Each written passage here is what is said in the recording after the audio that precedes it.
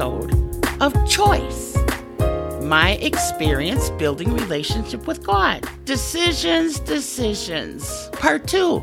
I'm continuing from second season, 6th episode. And I was sharing an example situation in regards to decision making on one of the crossroad decisions that most people have in regards to getting a car. And I had ended the last episode with that I had got the car that I believed that God wanted me to have, and it was an excellent vehicle. It originally was a 2011. I got it in 2015. It only had 26,000 miles on it. And this was the car that the dealership found on their lot. The dealership didn't even know they had this car when I had went to the dealership, and this was the dealership that I believe God had me to go to. And the reason why I bring this up is because over the years, I took very good care of the car, did all the scheduled maintenances, replaced the tires when they were needed, the battery when it was needed, oil change consistently when as necessary. However, time was going by, years was going by, because now it's 2023, and I had purchased the car in 2015.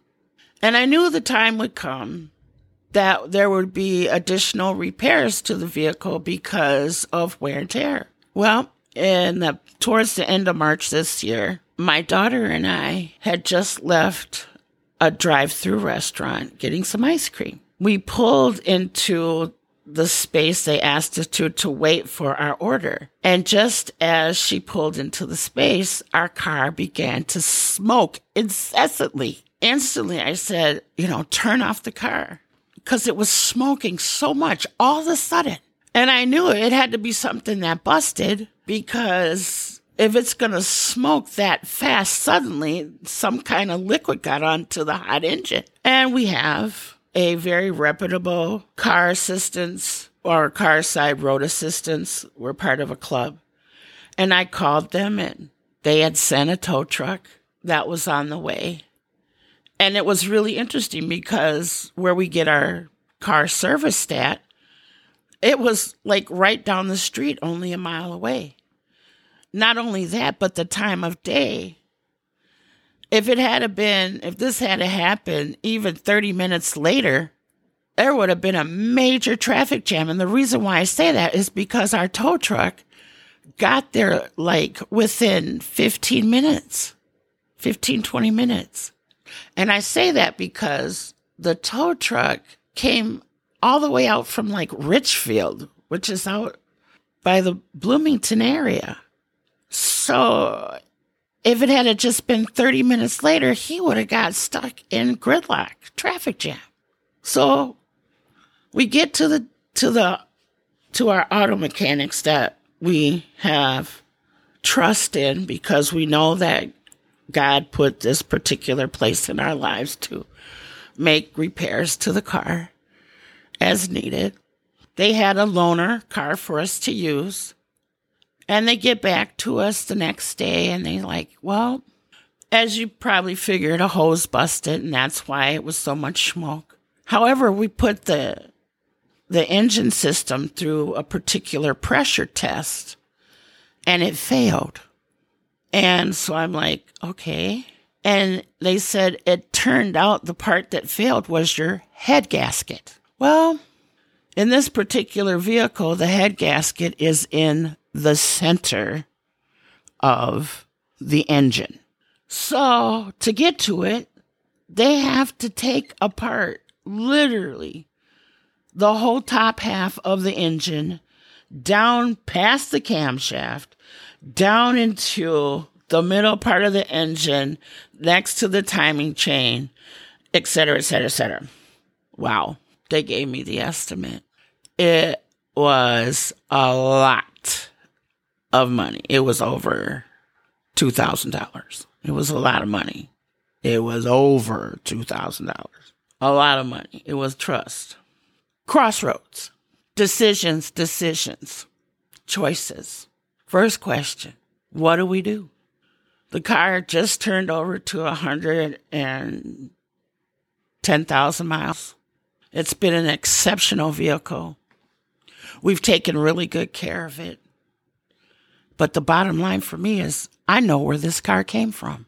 God gave me this car. This car is a direct blessing from God. And blessings, genuine blessings from God, come with no sorrow. Understand that when there was a few $1,000s left to pay on this particular vehicle, it was about $3,000 left. And I called the bank to make a payment. The woman said, hang on a second. I need to just check something.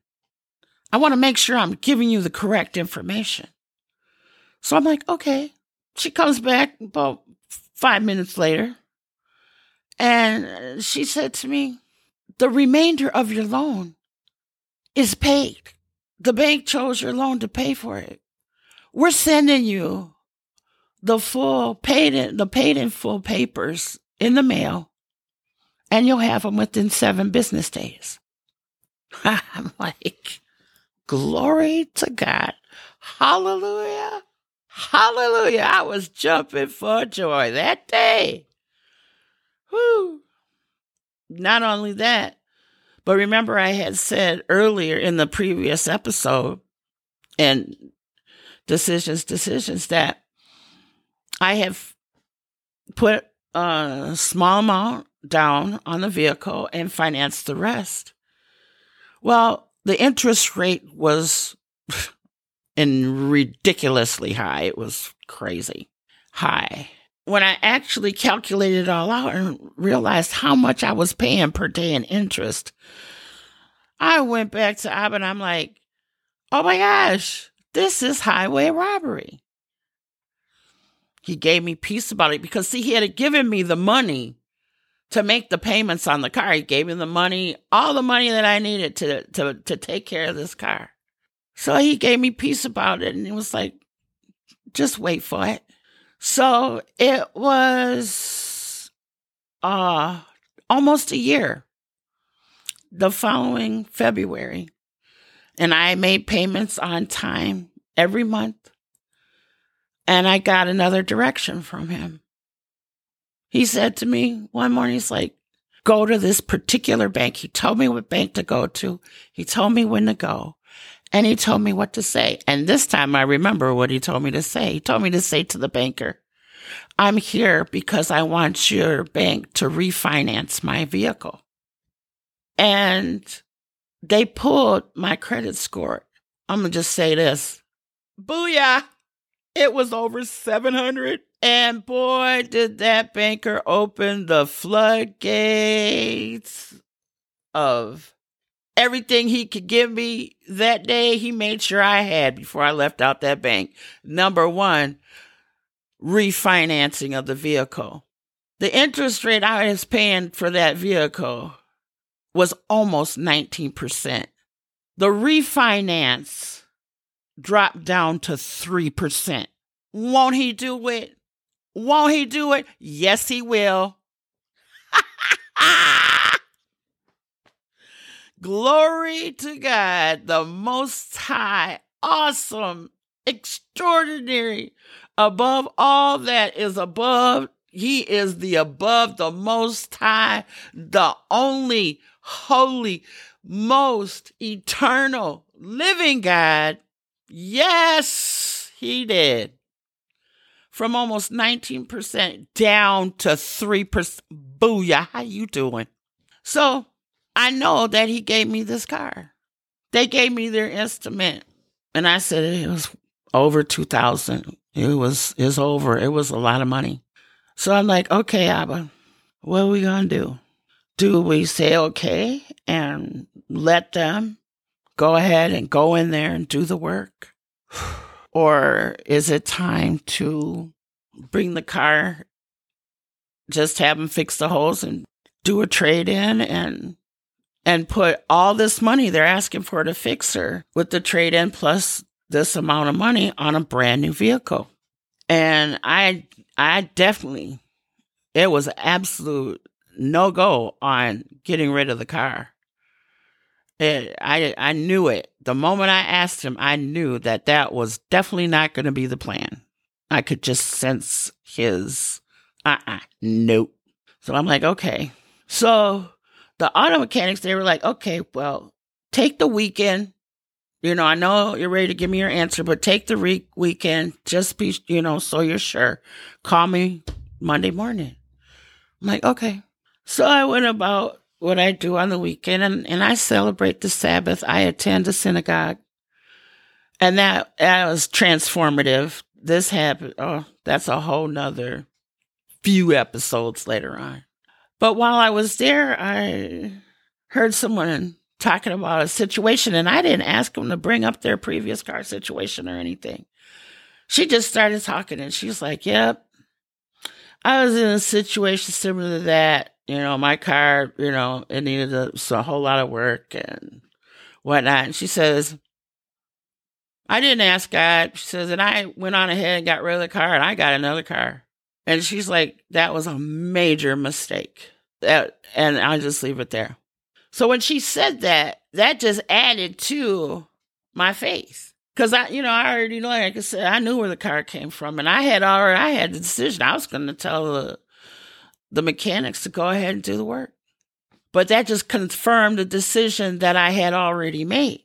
So by that Monday, number one, even before that Monday, when I was talking with the mechanics, and they were like, well, just take the weekend, because I was ready to give my answer then, because I had peace about it. I already knew, God let me know that it was not time to let go of this vehicle he had given me, and it wasn't time to get another car, a new one. However, I utilized the time, and in that time, I was able to research the kind of work they needed to do on the car, and I saw because on the internet, you can pull up just about how to do anything, and there are videos out there to show you. So I saw what kind of work they had to do to get in there, to get to that gasket.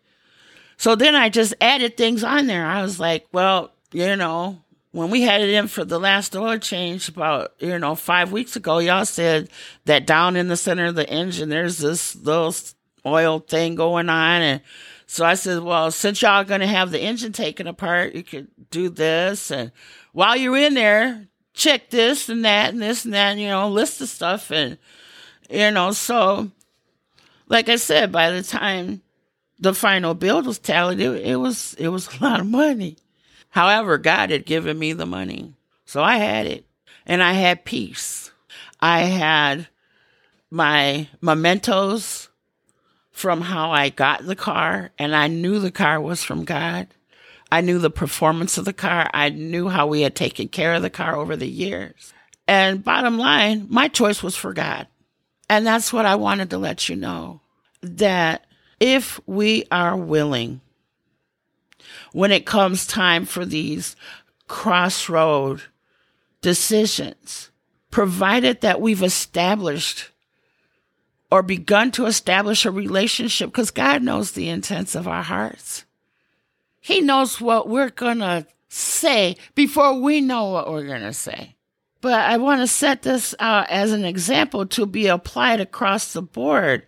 It can be applied regarding a job, moving from one address to another in a city, across the country, or to another country.